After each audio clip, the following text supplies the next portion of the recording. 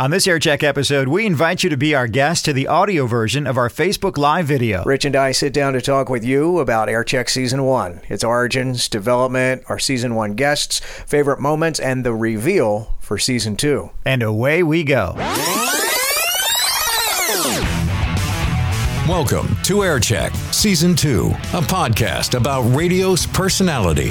From radio personalities, managers, consultants, owners, and your most humble hosts from Philadelphia, Rich DeSisto and Paul Kelly. Well, here we are. Thanks for being here. I'm Paul Kelly. Hey, I'm Rich DeSisto. Thanks, guys, for joining us on our Facebook Live.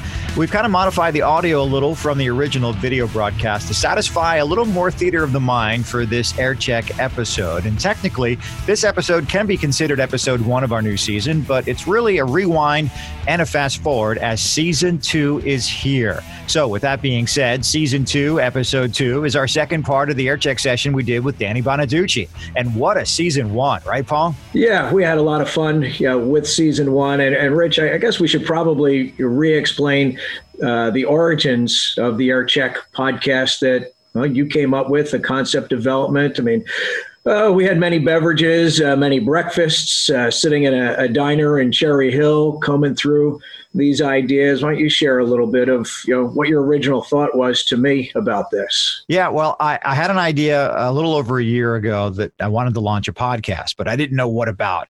I wanted to present the content from an expert point of view, and I started to think about all the storytelling that we do as on-air personalities on the radio about things that we've experienced. And sometimes those stories end up being told to our family and friends. Paul and I go back 30 plus years as friends. We met working on the radio in Atlantic City at WZXL, and he and I constantly tell those stories. Some good, some not so good. And we're not alone either. All of us in radio tell those stories of interviewing musicians or backstage encounters, good or bad promotions. So that's where this thing came from. And the term AirCheck, by the way, is the process by which you as a radio personality record your show for your own benefit and also for the program director to sit you down and listen and grade your work. So that's kind of the play on what we're doing here. And our goal is to offer up each episode of AirCheck, the podcast, to listeners that not only are in the radio business or were in the radio business, but that are not in the radio business, but still interested in hearing about these once-in-a-lifetime experiences that the radio industry does create. Paul, you have a great reference as to how we kind of present this of an old TV show back in the 70s. Yeah, WKRP in Cincinnati was a television show that people in the radio and record industry loved, and there's plenty of other people that were not in the radio and record industry that also loved it. And so that's the level of relativity or explainability is how we want these episodes to be. So the people that are in radio, they know it, they love it, they understand it. And for people that aren't in radio, they're still going to enjoy these stories that happened inside the walls of the radio station. Rich, you left out a huge chunk of the origin and the concept of this thing. Rich leans across the table to me in this diner and says, I really need to learn about podcasting. I really don't know anything about it. So this polished product that you guys have seen has come from square one where neither of us, and I still know next to nothing about podcasting. Rich has done tons of homework, research, watching videos, conceptually crafting this thing and putting it all together from not knowing anything about podcasting. How many months ago before we even got into this thing? Rich, have you learned anything yet? No. So, kudos to Rich for being the strong backbone in this whole AirCheck podcast, if you will. Thanks, Paul. You've done a big part as well in the planning and the storyboarding and soliciting and getting our guests in line and helping out with all the stuff that goes on in behind the scenes that a lot of people again aren't really aware of if you're not in radio as to how these things are planned out. There's a lot of stuff going on here for a 40-minute to an hour episode as you guys get to hit play and listen to it and enjoy. So thank you, Paul, for your contribution as well. Hey, it's been fun. Let's talk about some of the guests that we had in season one. I mean, some were coworkers, some were friends of friends of friends that we're able to connect with.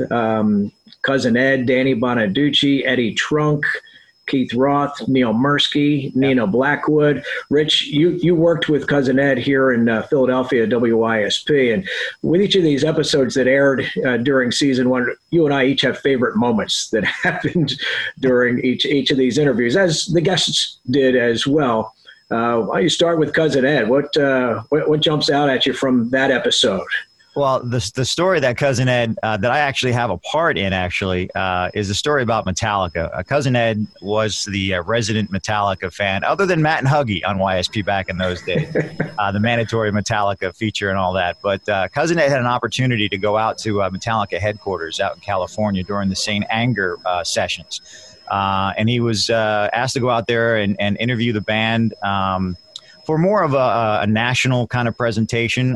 But while he was out there, not only did he get to interview the band, each member of Metallica, but he was also invited to go and sit in on rehearsals. And that story is always cool. Right before you go into this garage-esque studio, there's a big thing on the wall box, and it's full of earplugs. And it says, please put these on before entering.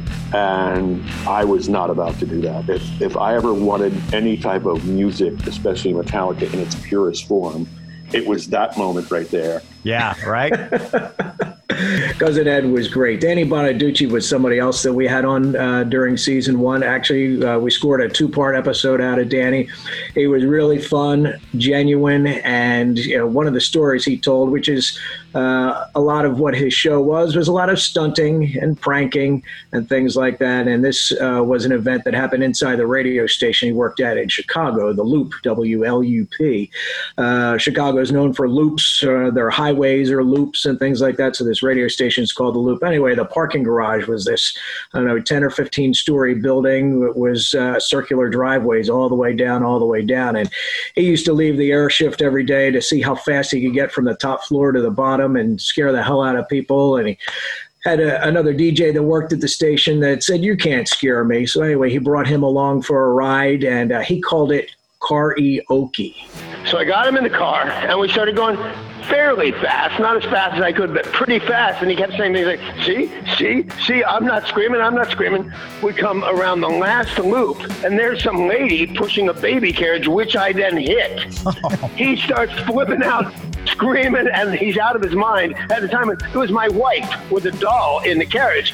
Doesn't even scratch the surface, man. We've got a lot more from Danny Bonaducci's Aircheck session. We're pretty excited about that.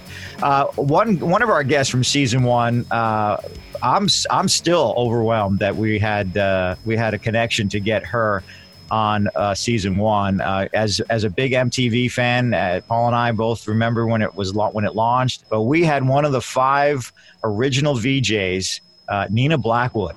They had chartered some buses and took us to this, funky bar in New Jersey. And in that room, and the anticipation was like nothing I've ever experienced prior or after. And when that, the beginning, the and that rocket went off.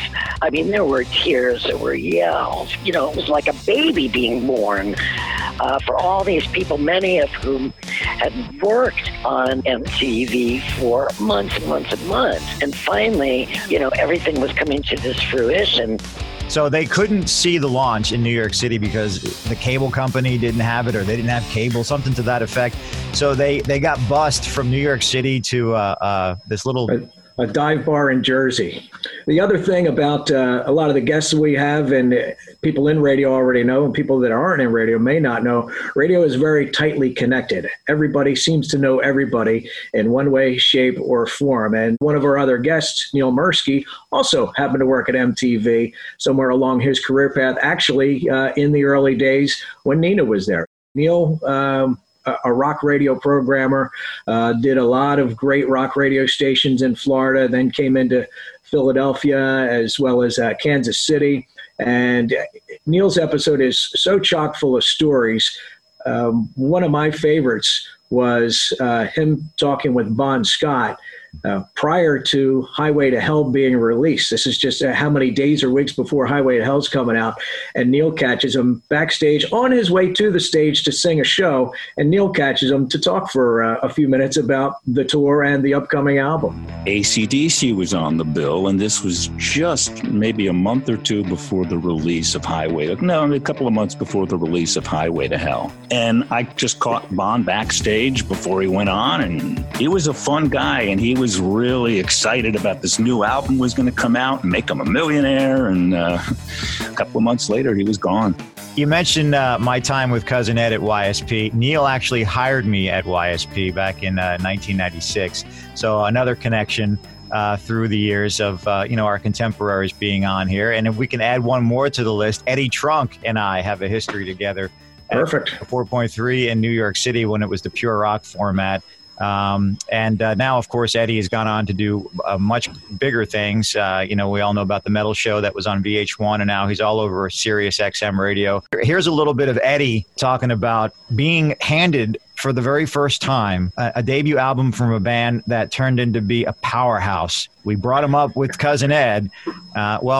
Listen to it for yourself, and you'll see what we're talking about here. Johnny showed up at the door unannounced with a bag under his arm, and I said, "What are you doing here, man? What's going on?" And he said to me, I got a band I need you to play. I need people to hear this band. I can't get arrested with them. I put my whole life on the line, my money on the line, my house on the line for this band.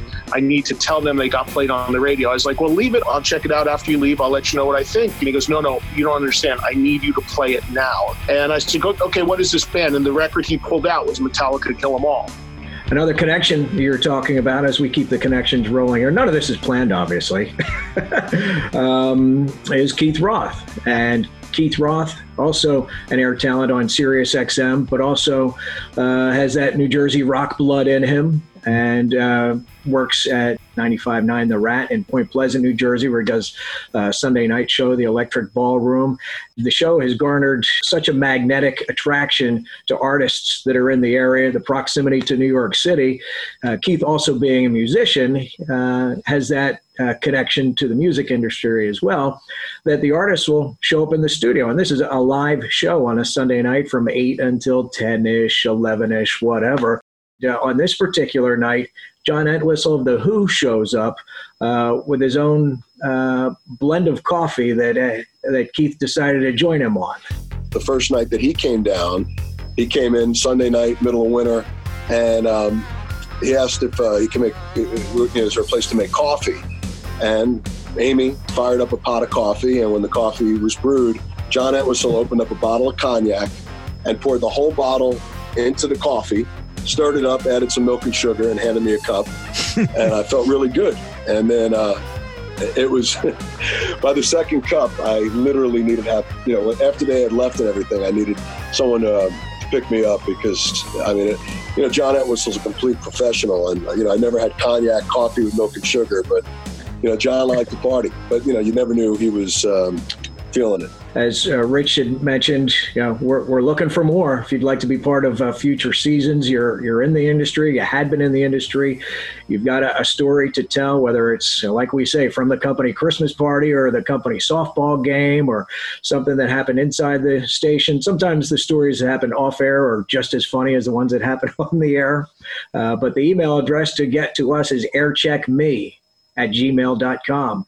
And season 1 available. Rich, let them know how they can get to season 1. Season 1 is available at Apple Podcasts, Google Podcasts, also Spotify, and you can ask your smart speaker to play Aircheck Podcast. Rich, why don't you continue with the rest of it?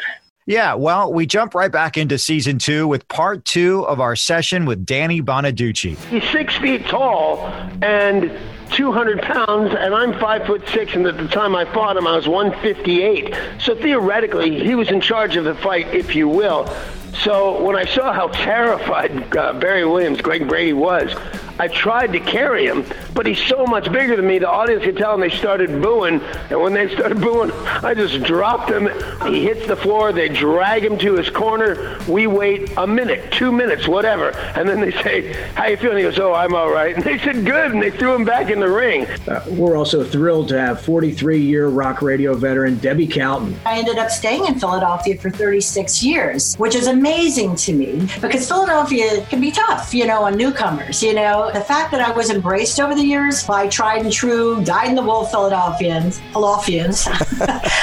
really meant so and still means so much to me. And the funny continues in season 2 of Air Check. We have shock jock Kid Chris. I ended up just sending in bits to Casey to see what would happen. And then one night, because on the West Coast, Stern would air live from 3 a.m. to 6 a.m. Then they would start it over for drive time. I got a call at like 4 a.m. from the board op screaming at me into the phone. He's like, Stern's playing your O.J. Simpson prank calls. And I was like, oh my God. And I remember jumping up and going, this is insane. We also have Lori Lloyd. No, we have Randy. No, we have Andy Summers. No, we have Anita Wad.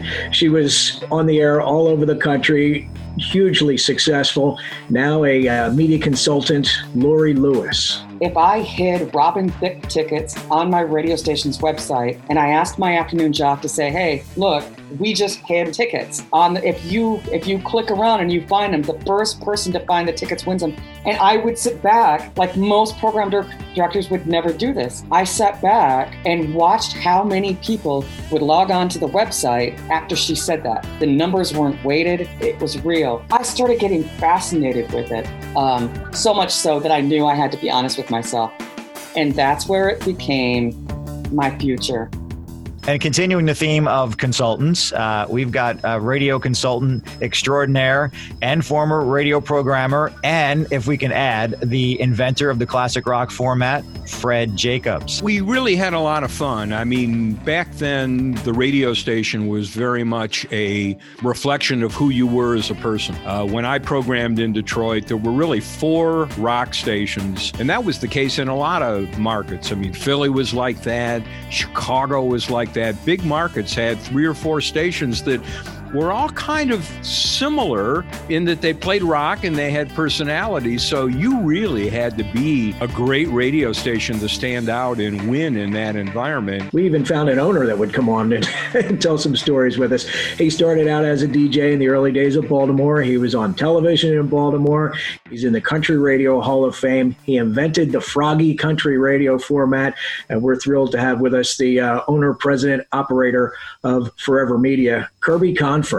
Kirby, there's somebody on the phone from Capitol Records. They need somebody to MC some gig. I don't know. And the guy said, this is Bill Turner from Capitol Records. We've got an act coming in. We're wondering, all the other DJs are busy, the guys who are the famous guys on our station. And, would you be available? And I said, yeah, I think I'm available. I said, fine. We'll send you a contract. Would $200 would that be adequate? Yes, sir. That would be wonderful. Thank you. So I ran up to call the program director, a guy named Johnny Dark. And I said, Johnny, I got my first gig. He said, what is it? I don't know, Johnny. I got really excited. I'll have to call the guy back. I called Bill Turner back and I said, what is it? He said, you haven't heard of them. He said, but they're big in England. They're called the Beatles.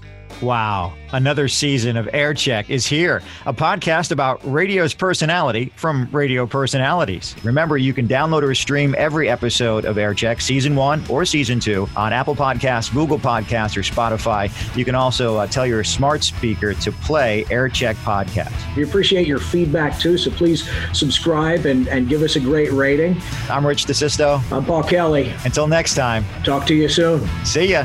Appreciate you sitting in for this episode of Air Check, a podcast about radio's personality from radio personalities. We're into season 2 and more on the way for you. Got questions, comments, or want to be on an upcoming episode?